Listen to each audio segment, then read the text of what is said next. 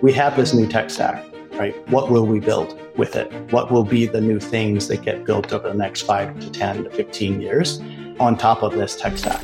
Yorke Rhodes is Microsoft's Director of Strategy and Transformation, where he leads company efforts in blockchain and Web3. In this episode, Yorke and I break down Microsoft's evolution into artificial intelligence, gaming, and Web3. AI is now a part of the toolkit. The next thing you do for the next 5 to 10 years is going to have AI as part of that toolkit. Yorke shines light onto how this new modernized version of Microsoft will change your work experience, your privacy rights, and even create new communities. This type of utility will show up in every productivity tool that we use. Whether it's Word, PowerPoint, Excel, we're going to see the add-on and the benefits of AI associated with that. It's always a pleasure speaking with Yorke, a true leader in this tech space and a colleague of mine at NYU. Yorke, thanks a lot for joining me.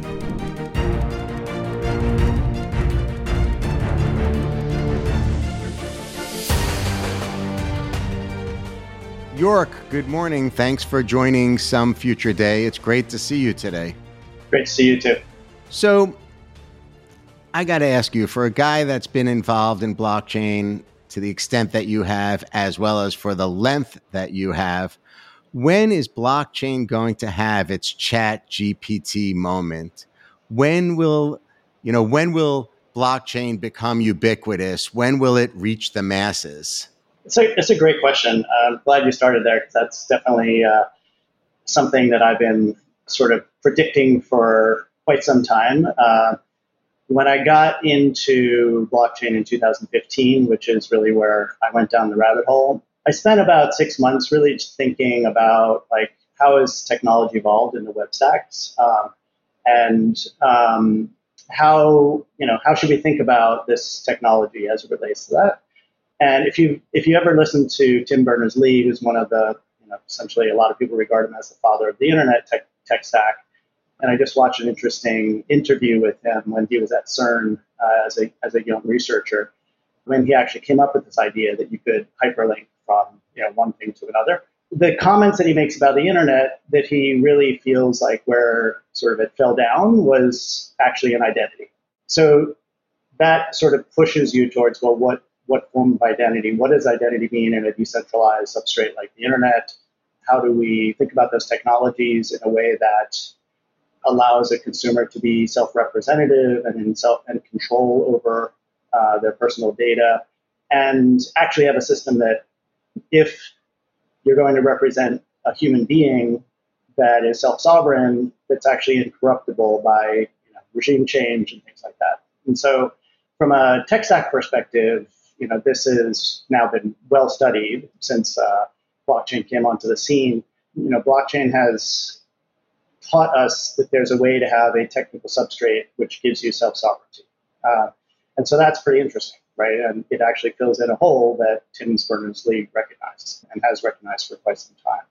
So that's a foundational technology. Blockchain also teaches us that you can transact value on the internet in a way that is very hard today, where you're transferring digital assets essentially of various forms that have a lot of attributes associated with them, and one of those attributes can be value. And then thirdly, this idea that you can have an identity and own your own data sort of closes the loop on this concept of digital assets and ownership. And so you now have this tech stack, which almost a decade in, right, has evolved and matured. And I was having this conversation with someone yesterday. It's like, well, where are we on the journey if you compare this to the internet and e-commerce and the scaled up applications that we see, particularly in the e-commerce space? And only a couple of years ago, I would have said that in the blockchain space, we were in the sort of the pre-internet stage, right? Before consumers became aware of the internet, which largely was around 1995, right? Microsoft had actually an interesting opportunity to have something to do with that moment by introducing as the default technology stack for networking into Windows 95, basically replaced a proprietary networking stack with TCP/IP, which is the stack of the internet as a default. So now when consumers, this is 1995, Microsoft shipped Windows 95. It was actually just the anniversary recently of that. You might have seen some videos of Microsoft executives dancing around on stage to the Rolling Stones song Start Me Up, which, by the way, Microsoft licensed for that purpose. So like anybody who was buying a PC at that point that had Windows as an OEM, software stack installed on it was getting actually proper access to the internet without any additional configuration, even though like the broadband telecom infrastructure wasn't quite there yet, right? And so that, to me, if you go back and you look at that, what does that represent? You have multiple browser companies at that point in time that enabled you to get access to the internet, including Netscape and Mozilla and Microsoft and others. That is the internet stack, and that's largely the internet stack that we have still today, right? It's, I mean, yes, HTML has evolved, right? But broadly, it's that tech stack. And then you had the 5 years of, the building on top of that, right? Which then wound up in being the dot-com boom, essentially. And then obviously at the end of the 90s, the dot-com bust. And what happened in 2000? What happened in 2001 was people realized this technology was mature, right? And if you realize that this technology was mature, you can go build scaled up, massive consumer businesses on top of that.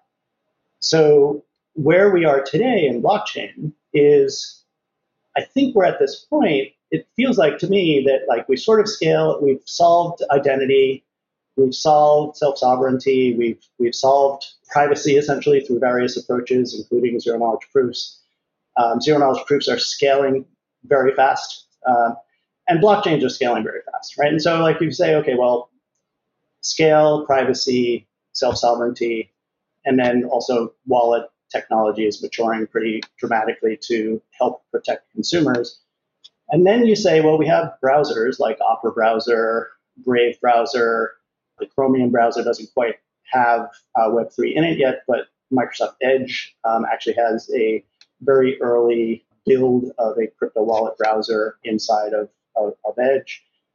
What this effectively means is that we've now got this new internet stack, right? And so to me, I propose that we are actually sitting at the time frame around 2000, 2001 when this new internet stack emerged and starts to become the default thing that's available, whether consumers care or not, right?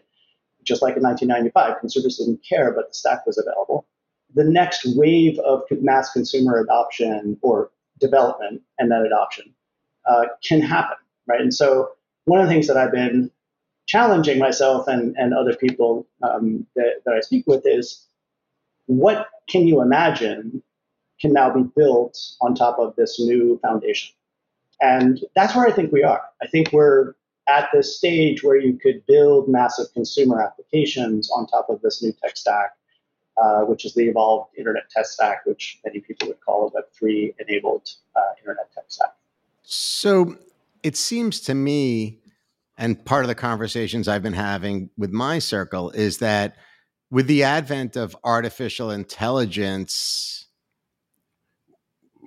we might have an acceleration in the crypto space in Web3.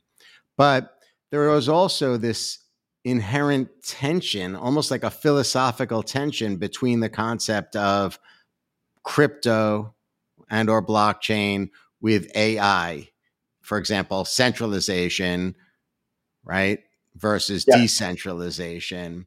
So I'm wondering, in your opinion, can artificial intelligence help crypto evolve, and or can crypto help artificial intelligence evolve in certain ways? And you mentioned zero knowledge proof. I think like this might be a good segue to get into the discussion about zero knowledge proofs and perhaps how crypto specifically could help AI evolve in certain ways. But I'll leave it to you, Yorke. I just threw out, I threw out a lot at you. So Well, I mean, so just going back to your question about ChatGPT moment, I think the tech stack is poised, right, to get there. Right. I would also make just a amendment to what I said as well, because I think the new tech stack also has AI infused in it, right? And so everything that we're doing now in consumer applications, both at Microsoft and every other large tech provider, is looking at how to infuse AI into productivity tools, right? Whether it's Microsoft Word, Excel, PowerPoint, etc., it Yep. is a productivity enhancer, right? So that becomes a tool that becomes part of this tech stack that you build on top of. And largely, if you look at what ChatGPT is, it is a utility function for every other application that's very accessible, which is what ChatGPT made possible. So I think in the context of the stack, that's what we largely have now, right? We have this very capable foundation plus this amazing utility that you can really think about as the future of how you build applications. Secondly, to your point about like this either tension between Web3 technologies and other technologies like AI or benefits of technologies across ecosystems, I think one of the most amazing things that the Web3 ecosystem has provided to core researchers, including folks at Microsoft Research and others, is and cryptocurrencies are an example of this. We have a worldwide infrastructure that allows you to create self-sovereign digital identities, allows you to create owned assets by those identities, allows you to transfer value, right? So it's a demonstration of a scaled up worldwide infrastructure that can support those concepts. That is a playground for anybody doing fundamental research in encryption technology, whether it's one-way hashes or zero knowledge proofs or homomorphic encryption or fully homomorphic encryption. These are all like encryption technologies or identities, right? Like, how do we think about identity and authentication differently based on this capability versus the old world of what we considered identity, which was really just logins to things like Facebook and Google and Microsoft, et cetera. So first of all, this technology foundation, one of the most interesting things about it is it actually has helped to speed the iteration of these technologies. And particularly and you see this in encryption technologies, particularly around looking at fully homomorphic encryption and zero knowledge proofs. And the reason it's speeding the iterations on those is because it's a applied use of those technologies, right? And this is one of the challenges with fundamental research. Fundamental research is obviously required, but if you're not doing applied engineering with the outcomes of fundamental research, you don't iterate fast. And so this Web3 substrate has allowed these technologies to iterate really quickly, and a whole community of users, the Web3 builders, see these technologies and recognize their power and are pushing the envelope, right, on those things that were only a couple of years ago still just fundamental research things. And so big benefits of having an applied substrate like that is value to other technologies, right? And so encryption is an example of that, and that's why again we can talk about zero knowledge proofs and what that means in a minute. This applies to AI as well, right? And so what do we know that AI needs in order for AI to be trustworthy and trustful? It needs provenance, right? And what do we fully understand from a technical foundation perspective from the Web3 world? It's provenance, right? And it's not just provenance, but it's various different ways of providing consumer privacy, enterprise data privacy, as well on top of a substrate that gives you provenance. And so I think one of the added values that Web3 will help do is actually more quickly help to realize how to do provenance at scale in AI data sets and AI training and AI outputs. I think that's a huge benefit. Without Web3, people would just be trying to figure out, well, what does it mean to do provenance? How do I figure that out? How do I do that with my Azure Active Directory, centralized directory of users, right? With Web3, that becomes a conversation that is, okay, AI runs everywhere. AI doesn't necessarily, unless you're doing it in enterprise context, have a authentication directory, right, associated with user access to it, like ChatGPT, you just use it, right? How do I think about provenance in that context? How do I prove provenance in that context? And so that's an advent, I think, that accelerates that journey for AI in that way. I imagine from there, like other issues extend off of not just provenance, but issues of, whether or not the machine is properly trained, right? Like issues that you mentioned earlier as it relates to trust, but also bias and, other ethical concerns are there too. So is that where zero knowledge proof can come into play? Zero knowledge proof essentially allows you to provide the proof of something without revealing the underlying things. And so that doesn't seem obvious, right? How that's valuable in an AI context. But if you think about training data, you want to prove maybe the absence of bias in training data, right? You don't need to show the actual data because a consumer would never know how to consume all that data. But you'd want to provide a trust score that says this ran through some algorithm, right? That algorithm did an analysis of the bias, and the intent to bias and things like that you would do on a training data set, and it got this score. That is an okay score. Here's a trust certificate, potentially with the score, that says the training data was unbiased or unbiased to a certain level, right? That type of thing is quite useful in a consumer context because anybody who wants to know could look at the trust certificate and the trust score and know without having to look at the data that it actually has the appropriate characteristics, right? An unbiased data set, right? As part of the definition of how the AI model got to the answer it got to. So it's kind of interesting because it also touches on the topic of proof of humanity or proof of being alive. And I know that Microsoft has a major investment in Sam Altman's company, OpenAI. Sam's also one of the founders of WorldCoin, which, as you're probably very well aware, is now using biometrics vis-a-vis a retina scan, essentially a way to apply zero knowledge proof, right? Mm-hmm. So can you explain how that works? And then I think that's like a nice link between how zero knowledge proof can come into play from a practical perspective, right? Beyond just the technology. So WorldCoin is both a software stack as well as a hardware orb. So one of the concerns about the physical device, the orb, is that physical devices in an encryption world that are things like your phone, for example, which also has secure enclave technology in it. If someone gets a hold of your physical device, then they can basically do all kinds of physical attacks on that device.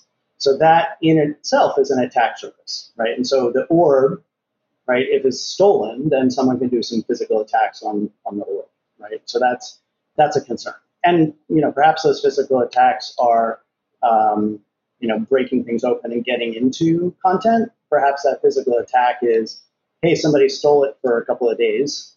They opened it up, they re-engineered something, they injected some malware, right, or Trojan capabilities into the device. Possibly, I'm making this up, right? But that's the problem with a physical device that's not necessarily in your control, right? That's a vulnerability in any kind of encryption and privacy system. Yeah, exactly, right? And if you look at in the world of cloud, one of the reasons why cloud are secure is because they have a very secure physical perimeter around the data centers, right? And so that helps with people not being able to just walk into a data center and start doing physical attacks on the hardware. Right? So that is a vulnerability in itself. The second vulnerability is the software. And these are possible vulnerabilities, right? And when you're doing security, you look at attack surfaces. So what you're doing when you look into an orb is you're doing a retinal scan, right? And so there's software and hardware inside of this device that handles the retinal scan. And then what does it do with that content? Typically in a biometric system, and I believe WorldCoin does the same, biometric systems, whether you're being enrolled or whether you're actually scanning, they don't save essentially the data that allows you to reproduce a retina, they save a fingerprint associated with that. And that fingerprint is what is unique. So you can't go and recreate the retina to create that same fingerprint again. It's basically the fingerprint, which is what is unique. In the context of what they're doing with zero knowledge is they actually take some variation, probably a hash of that.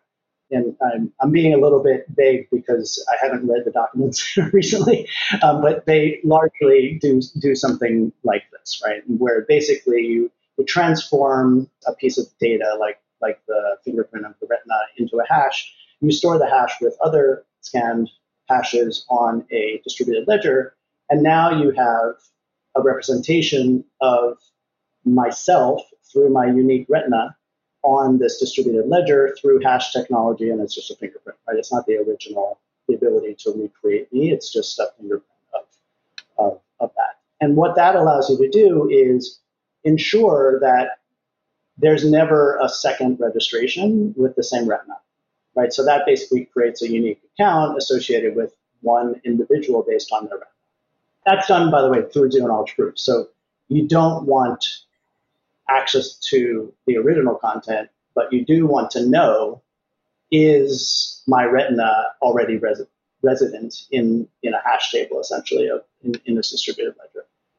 So it sounds like biometrics then, Yorke, are like to have like the highest level of privacy, but yet to prove that you're a living human being. It sounds like biometrics are going to be the only way to solve that problem with zero knowledge proof in mind. Because I've worked with a sovereign entity to get ID using zero knowledge proof, right? I actually have a sovereign issued governmental backed ID from Palau. I think I mentioned this to you, but that was, I had to go through the government and right. You're basically going through a KYC process, right? Correct. Right. And which, like if you look at what is the most recognized forms of ID associated with a person today, right? It's some form of governmental ID, right? Whether it's a passport or a driver's license or what have you, right? So that's kind of the scaled up, what you would call claims, right? Essentially in a technical context, claims about this person. So for example, a New York State driver's license is a claim that Yorke Rhodes, who holds that driver's license, is actually okay to drive, right? And claims are in some ways similar to zero knowledge proofs because you don't have to know anything, right, about what's on that driver's license. But if I hold it, it's a second factor. So my person plus that license gives me two things, right? I am who I am, right? And that's proven through me hold through this thing and a picture on that I hold. And it gives me an authorization, right, to drive, assuming it's not expired, right? Obviously, right? So the technologies in the identity space and digital identity space is something called a verifiable claim, which is basically how you would recreate that scenario using decentralized identities. So if you bring that into like the real world for the people watching and listening, just to as it relates to a person's ID specifically, do we really need then a traditional form of ID like a driver's license or a passport as it relates to owning and buying, let's say, objects in the future, perhaps, a car or a home, a boat and beyond? Yeah. So today a government is the issuing party behind a passport, right, or a driver's license, and there's a presumption that you belong to that entity, right, and that's something like your residency, right, or your social security number in the context of the U.S. That same framework can very well work with decentralized identities, and essentially instead of having the government effectively own my identity, I own my identity, and the government becomes a party that says, okay, associated with this identity, here's a credential that says that, okay, we went through this KYC process. We know this is Yorke Rhodes, and Yorke Rhodes has the ability to drive, right? So that credential or the driver's license becomes essentially a credential associated with my self-owned decentralized identity that I hold just like I hold a driver's license. Now, in a digital context, that's actually more powerful than the context of, how do you digitize a driver's license, right? Today, right? People ask you for a picture, right, of the front and the back side of your driver's license. That's not a great way to create a digital representation of this very important document. However, if you do it in the context of a verifiable claim, which is signed by the authority, New York State would essentially sign this claim that says, okay, we've validated that this claim is valid for this individual who's holding it. So the concepts are similar. The implementation of how we think about identity is what's different under the covers, and it creates actually a more powerful way of interacting that's actually less complicated than typical federated scenarios. Federated meaning issued by a large authority.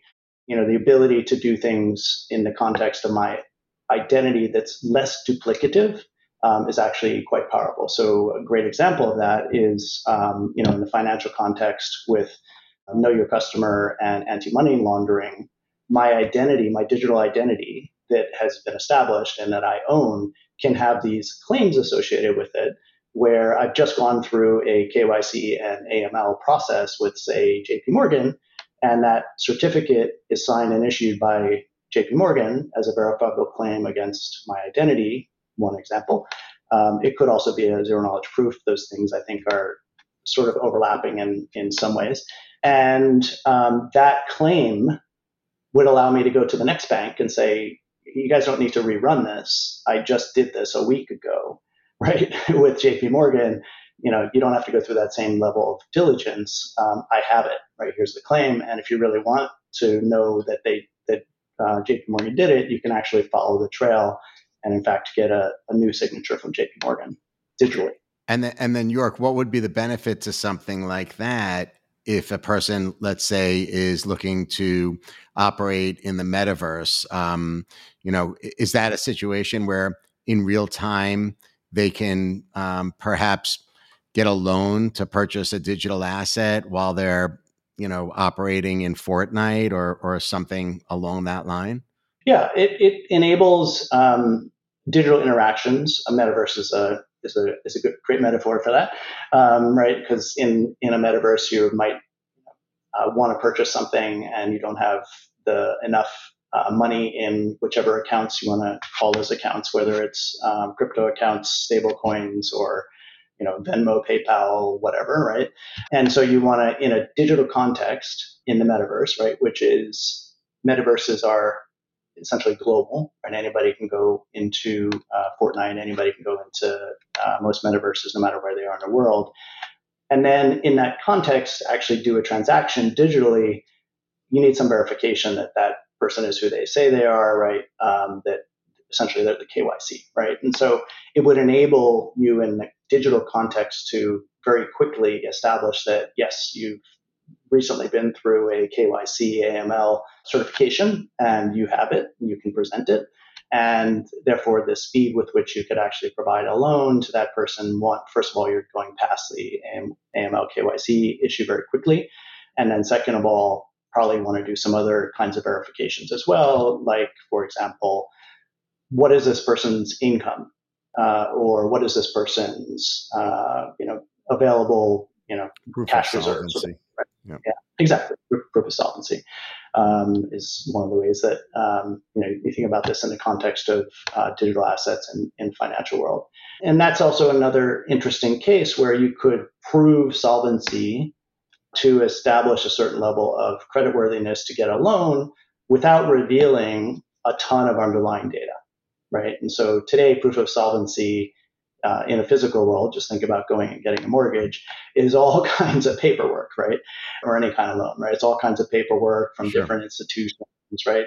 In the context of something like proof of solvency, that's a proof using technology like zero knowledge proofs that can prove that it has all the backing documentation and that you have a certain level of solvency, and that certificate or that proof proves that without having to actually go and look at all the source documentation again, right? And without having to have that source documentation available at the split second that the proof is being evaluated. So I know we've gone down a rabbit hole, and I want to get back to how zero knowledge proof will help artificial intelligence progress.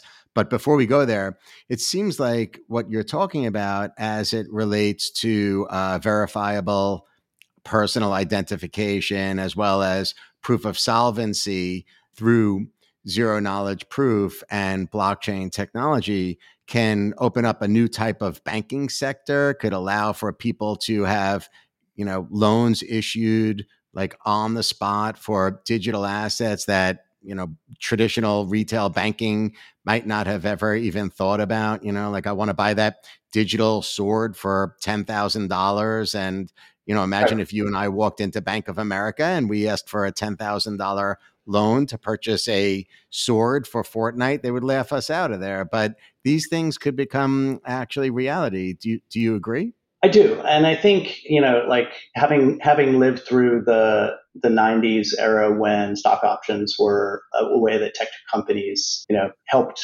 create a bigger compensation package for employees. Banks didn't know what stock options were worth, right? To Right. like they couldn't conceptualize that, right? And so I kind of think very similarly around like different forms of digital assets. Like this is just a new form of value that's not quite yet understood broadly. Although I think if you look at most thoughtful financial institutions, they very much see the benefits of tokenizing all different types of assets, including real world assets, because it just speeds up your ability to transact on those assets. So yeah, if you go back to my point earlier in this conversation is we have this new tech stack, right? What will we build with it? What will be the new things that get built over the next 5 to 10 to 15 years on top of this tech stack?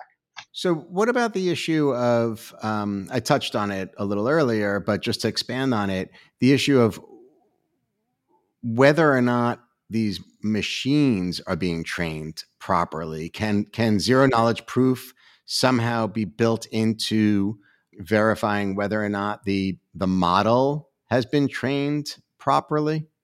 It seems to me like some of these large language models are like, so massive. I don't know if zero knowledge proof is capable yet of verifying everything that's coming out of, GPT-4 or other types of large language models. But is there a value as it relates to the machine learning piece of it? I think you have to be, rather than trying to like bite off the whole cake, right? Look at a specific use case and think through the use case and how there might be value, in a specific use case. And a great example is in terms of how we show up in a digital context. How do you know that Mark is talking to Yorke? Right? That's one problem, right? And you can see this by the way every day if you're following anything that's going on with AI, the ability to replicate my voice with different words and the ability to replicate my digital presence, my visual digital presence, is possible today. It's just a matter of horsepower and the types of algorithms they're using.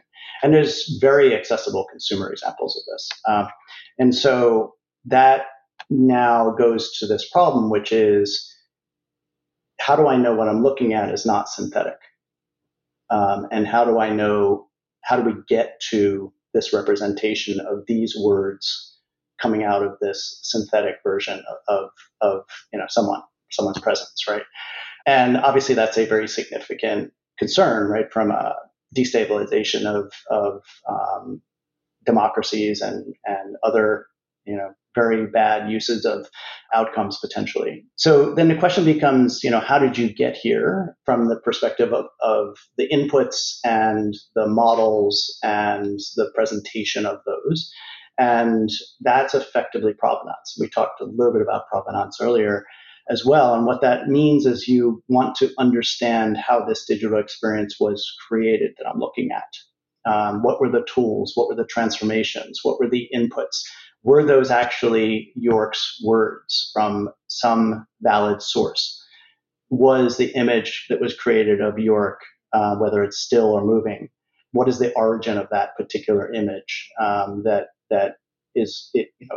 gives it validity, right? As an actual human image taken with film or with a camera. and not a synthetic, right, outcome. So both of those things are, you have to essentially go back to the source of the data, look at how the data is being transformed, have proofs associated with the source, have proofs associated with the transformation that shows that the transformation was valid and okay. And this involves, zero knowledge proofs, signatures, all along this chain of custody associated with how this digital experience of a person was created. So it seems to me that with the election cycle about to heat up again, this idea of deep fakes in politics is, really important. I heard an anecdote, interestingly. It was a friend of mine in the tech space that was talking about C2PA. Is that it, Yorke? Where C2, essentially a yeah. signet, it's C2PA? So C2PA, yeah. if I'm getting this right, it's essentially it allows for the creator technology, like a camera, to have a signature on the original content Yep, to show that it's real, that it's authentic, that's right. and that Yep, politicians, because of deep fakes, may consider now literally going into the marketplace, having conversations, and literally recording everything that they're saying to show the time and the date that they said it, and then using this type of signature to authenticate what they said so they could push back on deep fakes. Have you heard anything about this yet? yeah. So C2PA is actually an organization that was co-founded by some camera companies and some tech companies, and so I think Adobe is part of it, Microsoft's part of it, Sony, Nikon, a couple other camera manufacturers. And Yeah. the idea, exactly as you described it, is we want to ensure that we know the origin of content in a film, right, whether it's video or moving, still or video context, right? And so the CTPA actually describes essentially a signing mechanism on that content, which packages the original content plus a bunch of metadata directly from the camera that's not manipulable with the caveat of what I said earlier, which is, right, as soon as hardware is out in the wild, hardware is an attack surface, right? But inside the concept here is that hardware can hold a signature, can hold a secure enclave, can sign with the key that's in the secure enclave that allows you to create an envelope, a package, which says, this is the original photo, and this photo was taken with this other associated metadata, the things that you would typically see from a camera, plus things like GPS, right, time and location, which Right. helps you establish the origin provenance of that particular piece of film. Now, what happens to film, as you're probably aware, is if you take an original 12 megabyte photo, that's not what gets published on a website. It's not much, right? It gets Right. transformed before it's published on a It's website. going to And be so edited for newspaper publication, digitally, et cetera, right? So does it lose that signature then once it's modified? it gets an additional signature. So that's why Adobe is involved, right? So Adobe Oh, has interesting. Photoshop and other tooling which does digital transformations of media content, right? And so in the context of something like Adobe, modifying, whether it's cropping or doing something else, maybe enhancing the colors, right, associated with a particular picture, that transformation, cropping or modifying the colors, is then a validated transformation. The software would actually sign it with the software's key and say, this is a valid transformation. Here's the inputs before the transformation. Here's the transformation algorithm that we used, and here's the outputs after the transformation. So now it becomes a validated, signed transformation by this piece of software. So that becomes part of the provenance associated with this piece of digital media. And that gives you, if you think about that, wind that all the way forward to the concept of a deep fake. If it's completely synthetic, you won't have that original signature on the content, right? You won't have the validated transformations of that content into the final product. And so provenance of things that are synthetic, that are generated by AI, is extremely important, right? And that is, again, going back to what's the value case of having a scaled up applied engineering substrate like Web3, those concepts are very well understood in the context of Web3. How do we have validation of media by consumers without the necessity to have a federated authority that is you log into to go find it, right? And if you sort of wind that back to the early days of the web and e-commerce, these types of trust certificates, which in our scenario here would roll up essentially all of the various proofs associated with those transformations into the final product, that trust certificate would be something, say, maybe you would see it on the screen here and be able to click on a little eye in the corner, which very much like a website or an e-commerce site would give you, here's the trail of trust associated with the provenance of this data, which shows you where it comes from. In the context of political campaigns, what you typically see on the bottom of a political ad is this ad is authorized by. Yep. Right. So that could be an additional signature on the content, which if you say click on, in a digital context, you click on this little eye and you get the trail, part of that signature would be that it's a valid piece of content authorized by a political figure. So Yorke, the concept of one of the pillars of cryptography is the idea that we have a higher level of trust. Is that a fair assessment?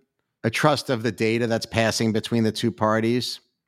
Trust that the data is tamper evident. Yeah.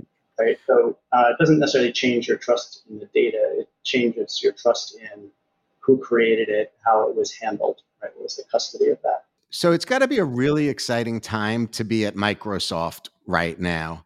In June of 2023, McKinsey issued a report estimating that artificial intelligence technology could add $2.6 trillion to $4.4 trillion in annual value to the global economy by making an array of processes more efficient and effective. So that's really interesting. Evercore predicted that AI could add $50 to $100 billion to Microsoft's annual revenue by 2027. And this past February, in February of 2023, your CEO, Satya Nadella, said, I've not seen something like this since I would say 2007, 2008, when the cloud was just first coming out.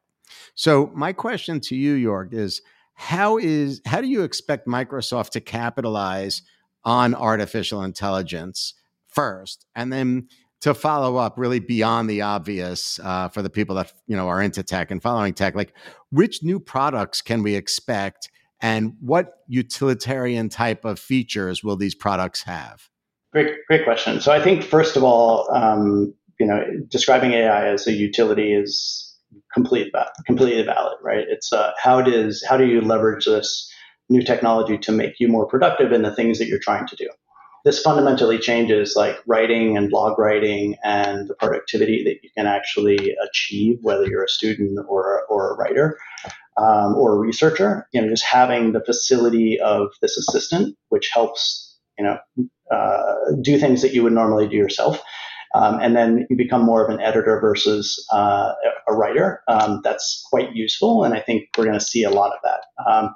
There was a great lecture by Ethan Mollick. I don't know if you know that name. He's a Wharton professor, and he teaches entrepreneurship, and he's obviously very down the AI rabbit hole. And one of the questions he asked actually in a session that I participated in as part of my NYU instruction last week was, how many people in the audience have spent more than 10 hours working just with things like ChatGPT and OpenAI and essentially the tooling, whether it's Midjourney or writing tools and things like that.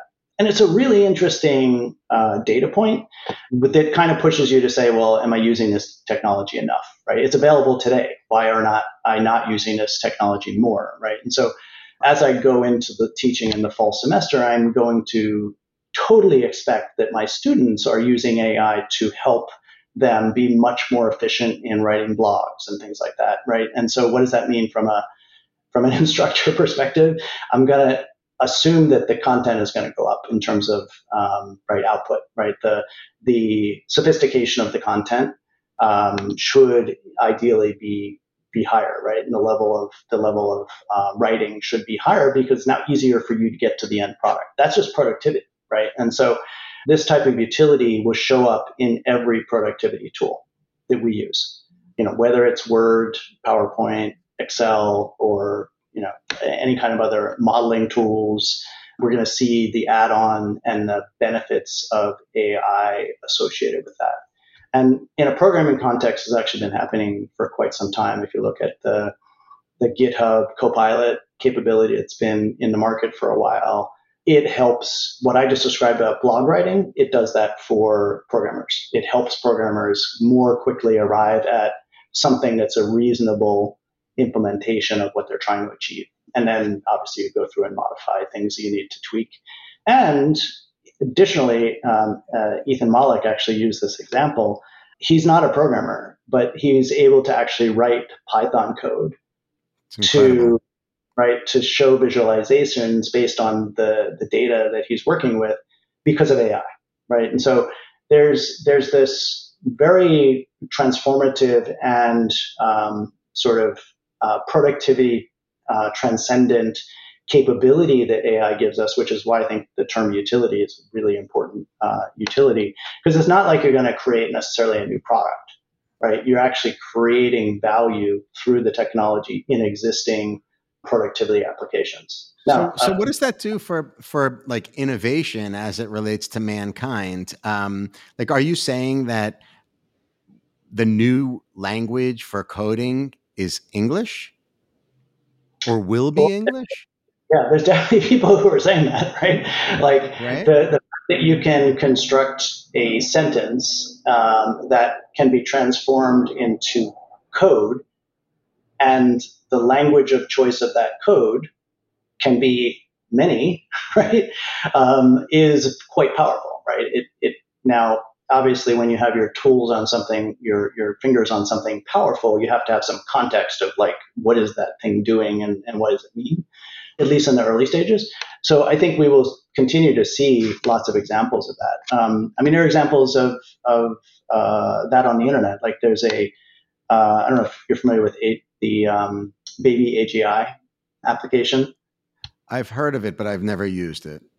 Okay, so there's what Baby AGI in terminology, put terminology aside, but AGI stands for Artificial General Intelligence. The concept of Baby AGI was how do I use AI as it exists today to try to get, sort of closer to that. And what Baby AGI is, it's basically taking multiple steps, feeding that into AI creating some output, taking that output, feeding it into the next step of things that I need to do to get to an end state I'm trying to get to. And this interesting and also quite viral thing that happened on the internet in the last month or two, guess who wrote it? It was written by a VC, like Amazing. not by a programmer. Right? Right. This is my point. So how will that impact? Like, so if the argument is that now English will be the programmer's common language, that means that it opens up to people with no computer science background, right? If a VC wrote, Yeah. right, if a VC wrote that, how is that going to advance science, medicine? It could fuel job creation. It could have impacts on, the film industry and beyond. Yeah, I mean, if so, a couple of things. One, we're having a conversation in English, right? An example of where a large language model in real time would be quite useful is if you don't speak English, right? We could be having a conversation that's translated on the fly.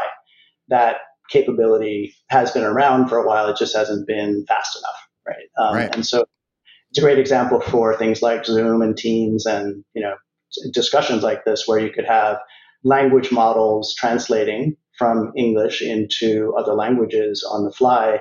And you can imagine this would be this type of thing that happens in the UN, right? In the UN, when someone speaks in a particular language, there's all these translators, right, that are human beings translating, the answer. So you could do that more quickly, and you could still have human co-pilot, right, intervention, which says, okay, I agree with that translation. right? Or I would tweak that translation, right? Use this word instead of that word.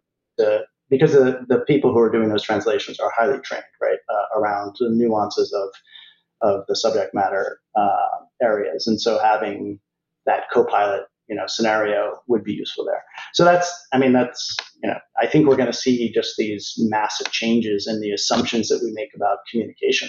In addition, to your point about the film industry, there are so many examples on the internet of like short films and feature length films that are completely created through someone using AI prompts, right, to generate outputs.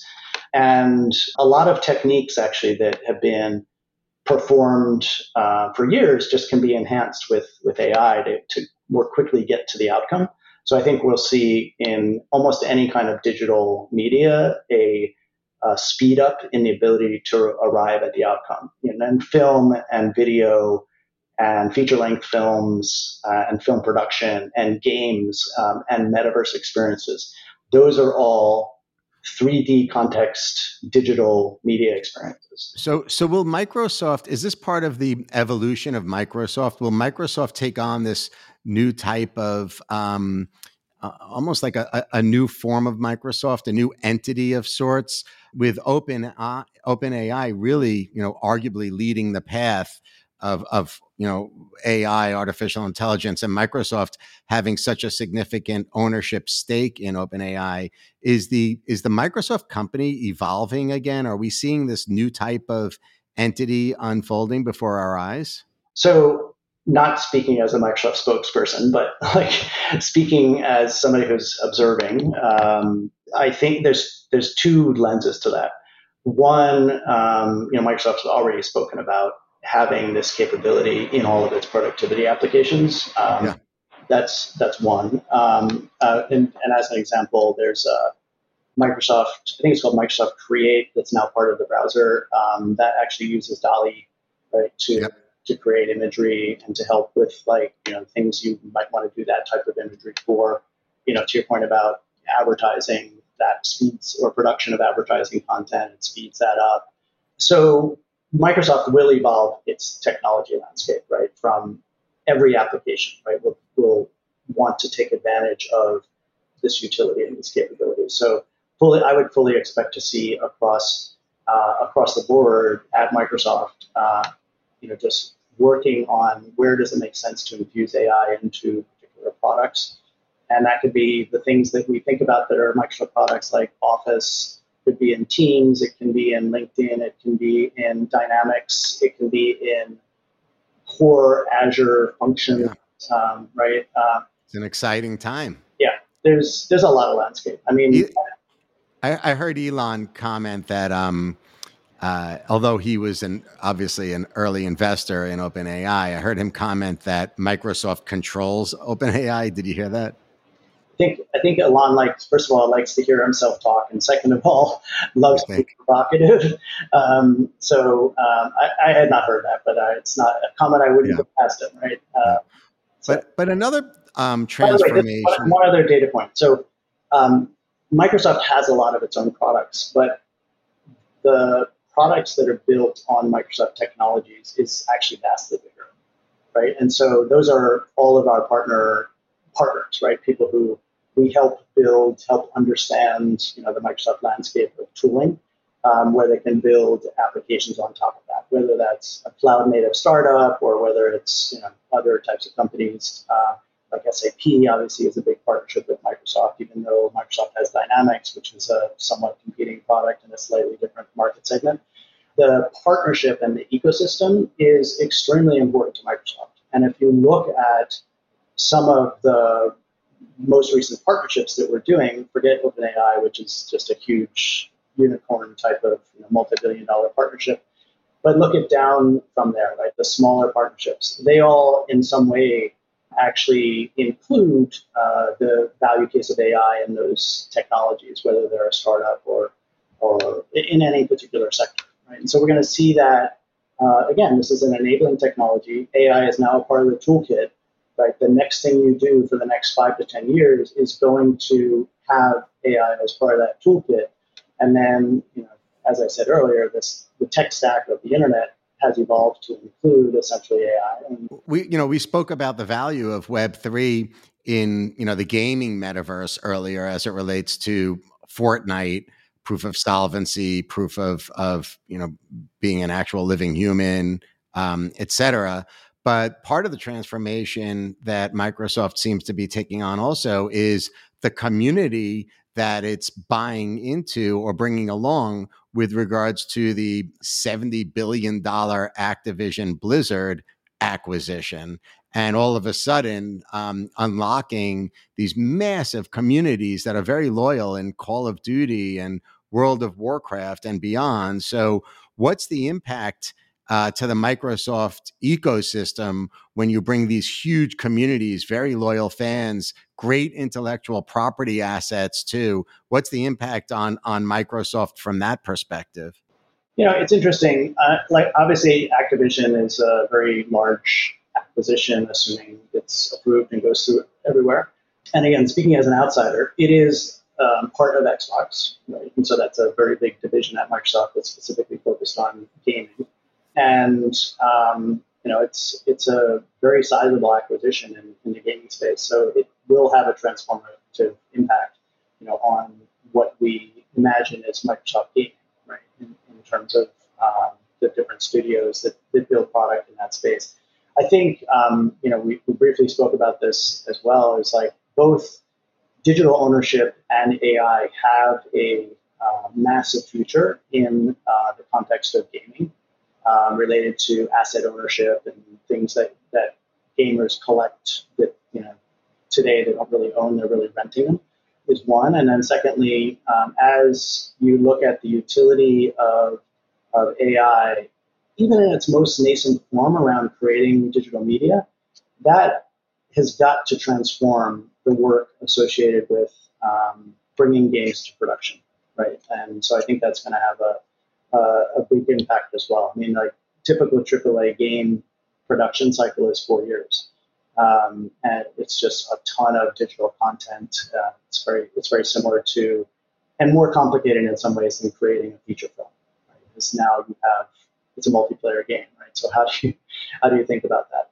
So you mentioned like if the transaction is ultimately approved, I think it's making some progress in certain regions, but your comment obviously puts my mind into where we are here in the United States.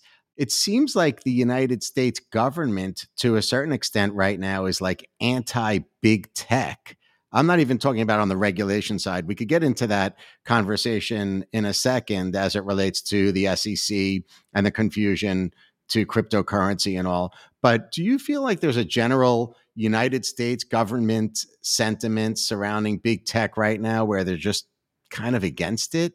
It's a good question. I think the United States government's a complicated set of bodies with individuals, right, which in an ideal world are responding to their constituents, in places like Congress and the Senate.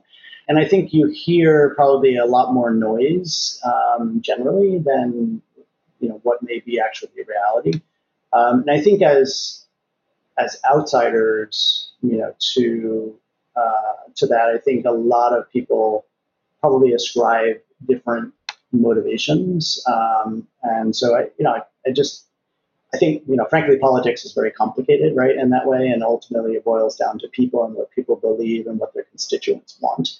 So I don't know. I don't have a definitive answer there. I do think that if you compare the United States to other geographies that have embraced different types of technologies, you can see a concern about slowing down innovation and slowing down progress, right? Which is what innovation drives. Where if you think about it from a competitive landscape perspective, other geographies seem to be farther ahead in certain categories.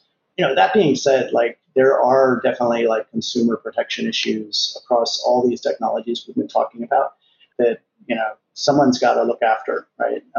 And typically that's been various parts of governments, in the EU or the US or other geographies in the world. So yeah, I mean, I don't really have a strong view on that. Sure.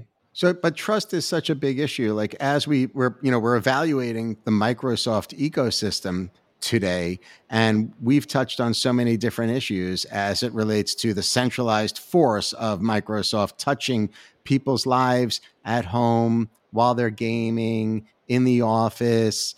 Now through the use of machine learning and artificial intelligence, decentralized as it relates to blockchain technology. How will Microsoft be able to provide a certain level of confidence as it expands its ecosystem and its reach that the customer's privacy will be protected? It's a great question. Microsoft, I think you can find this on the Microsoft website. It says something like Microsoft runs on trust, right? And so, how do you establish trust from a technical foundation perspective? That's where you have to think. You have to be very thoughtful about how vulnerabilities are introduced into both hardware and software, and you have to put in place controls that prevent those from happening. You have to think about when a customer runs a workload, what how do you help that customer understand how to create a workload that's safe and secure and doesn't reveal secrets, as an example? How do you ensure that that customer is who's running that workload is thinking about GDPR and consumer privacy and consumer data? Those are all one sort of practices and guidance that we provide to customers. But as a technical substrate, we think very deliberately about what does the software supply chain look like? What does the software stack look like? How do you make sure that a software stack has efficacy of provenance? That's actually a big area that in the U.S. there's an executive order specifically focused on that technical area, and that's really important, right? Because if you inject malware or some kind of backdoor into a software stack without without people knowing it, right, it's basically becomes a dormant attack vector, right, that can be awoken at any point in time. So hence why the US government has created an executive order around that topic. Whether it is how do the workloads run in a trustful context, right? How do you ensure that when keys are generated to create encryption around data at rest, data in transit, and data in essentially in memory or being computed on, what are the tools that you put in place to ensure that that encryption key, right, is not vulnerable, right? And how was that encryption key generated? Who holds that encryption key? Who has access to that encryption key?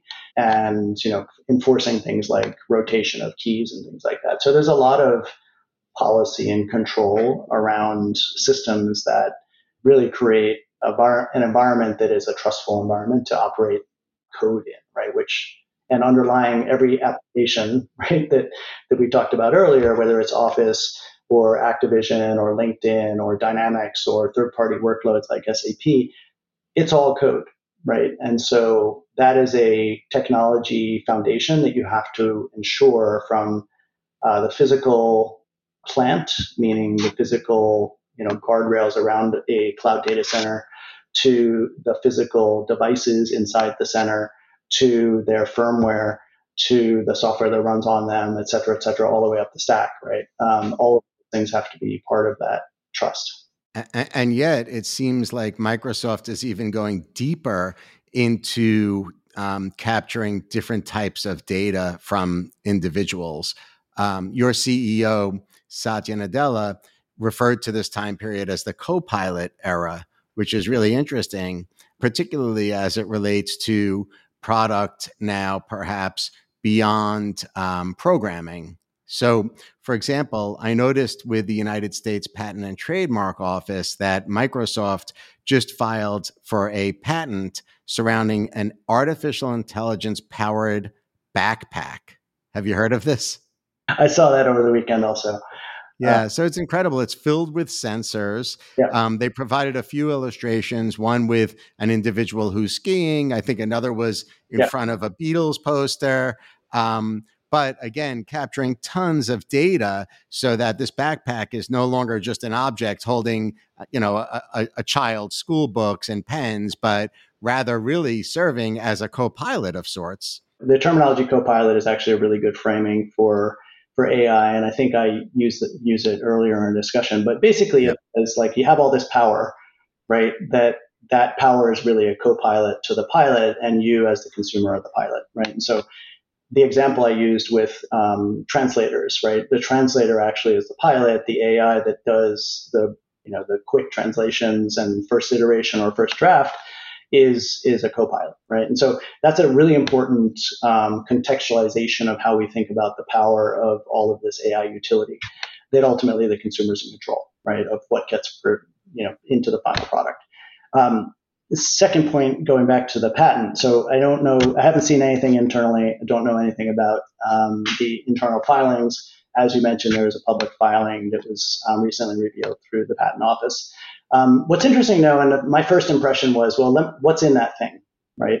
And so my first reaction is literally everything is in that thing is also in your phone, right? Every sensor that's in the backpack is in the phone already, right? So we already walk around with something that has all those same sensors. And I think the utility of the backpack as you combine it with other technologies is that a backpack gives you a better way to carry heavy duty computing equipment, including batteries and things like that, that frees up your hands, right? Because a phone, obviously, you're manipulating with your hands.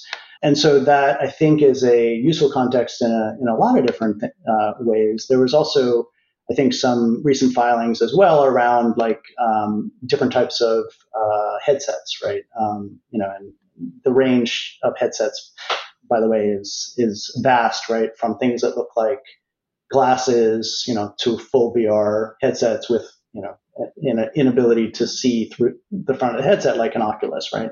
And I think the filing related to the headset was, and it might have been referenced in the same article that I read, was basically that these cameras would allow you to ingest the external environment into this new headset and then manipulate imagery like you do with AR, VR, but not have the AR experience being provided through your eyes, have it actually being provided by a camera, which then gets fed into a screen, which could be opaque, right? Just like an Oculus. Now, whether that's good or not, I don't know. But the way it was described in this presentation was that it gives you a more powerful and seamless way to integrate the parts of the experience together that you would typically see through AR, because you're pulling in the external environment, but the way you're doing it, it's already digitized, right? And so it gives you a more powerful way to manipulate that. So just tying that to the backpack is you can imagine that now you've got a backpack, which is very powerful, and you've got a headset, which is very powerful, and those could collaborate together to give you basically a experience that's a completely hands-free experience that completely understands your surrounding. Kind of feels a little bit like an autonomous vehicle, right? Or Yeah. an autonomous capability that does things that we've always imagined things like glasses would do with an AR overlay, right? So I don't know, whether that's real or not. We obviously today you can buy laptops that have some of that capability. I'm sorry, today you can buy backpacks that have some of that capability. There's a lot of backpacks, that, for example, that have battery chargers. There's backpacks which have sensors in the market. So is that an evolution of the backpack as we think about in the fashion world, IoT enabled clothing, right? This is now essentially an IoT enabled backpack, right? Seems like a natural evolution of possible use cases in the world. Yorke, I've had you for the entire morning. Just one thing that I do with every guest is we kind of do this like predicting type of thing where I give you you essentially say like in some future day, and then I give you like a prompt, Mm-hmm. right? Yep. So do you mind doing like one or two of those with us? Yeah, absolutely. Real quick. Yeah. So it's just like a sentence, right? So like, for example, in some future day, my co-pilot will be essentially a digital twin of myself, right? With a full identity as an agent that I authorize, which has a combination of this tech stack which I talked about, which is the full Web3 tech stack, which respects my self-sovereign identity, my digital ownership of things, and the utility of AI, right, which can actually speak in a digital context on my behalf. And then finally, in some future day, Microsoft, the company, will be. The company will have products that evolved to include the utility of AI across the product suites to the point where it is just infused in their product and consumers don't actually have to invoke it in the same way. Awesome. I know your time is very important, so thank you so much for joining me today. For ongoing insights surrounding these important topics, you can join the conversation on my social media channels, including Twitter, Instagram, and LinkedIn at Mark Beckman. And to sign up for my newsletter on Substack, you can find me at markbeckman.substack.com. To make sure you don't miss a show, be sure to subscribe to Some Future Day across all major platforms worldwide, including YouTube, Spotify, and Apple. Special thanks to New York University for producing Some Future Day, and a big shout out to my producer extraordinaire, John Boomhofer, for being patient and always encouraging me to push through. Thanks a lot, John. Have a great day.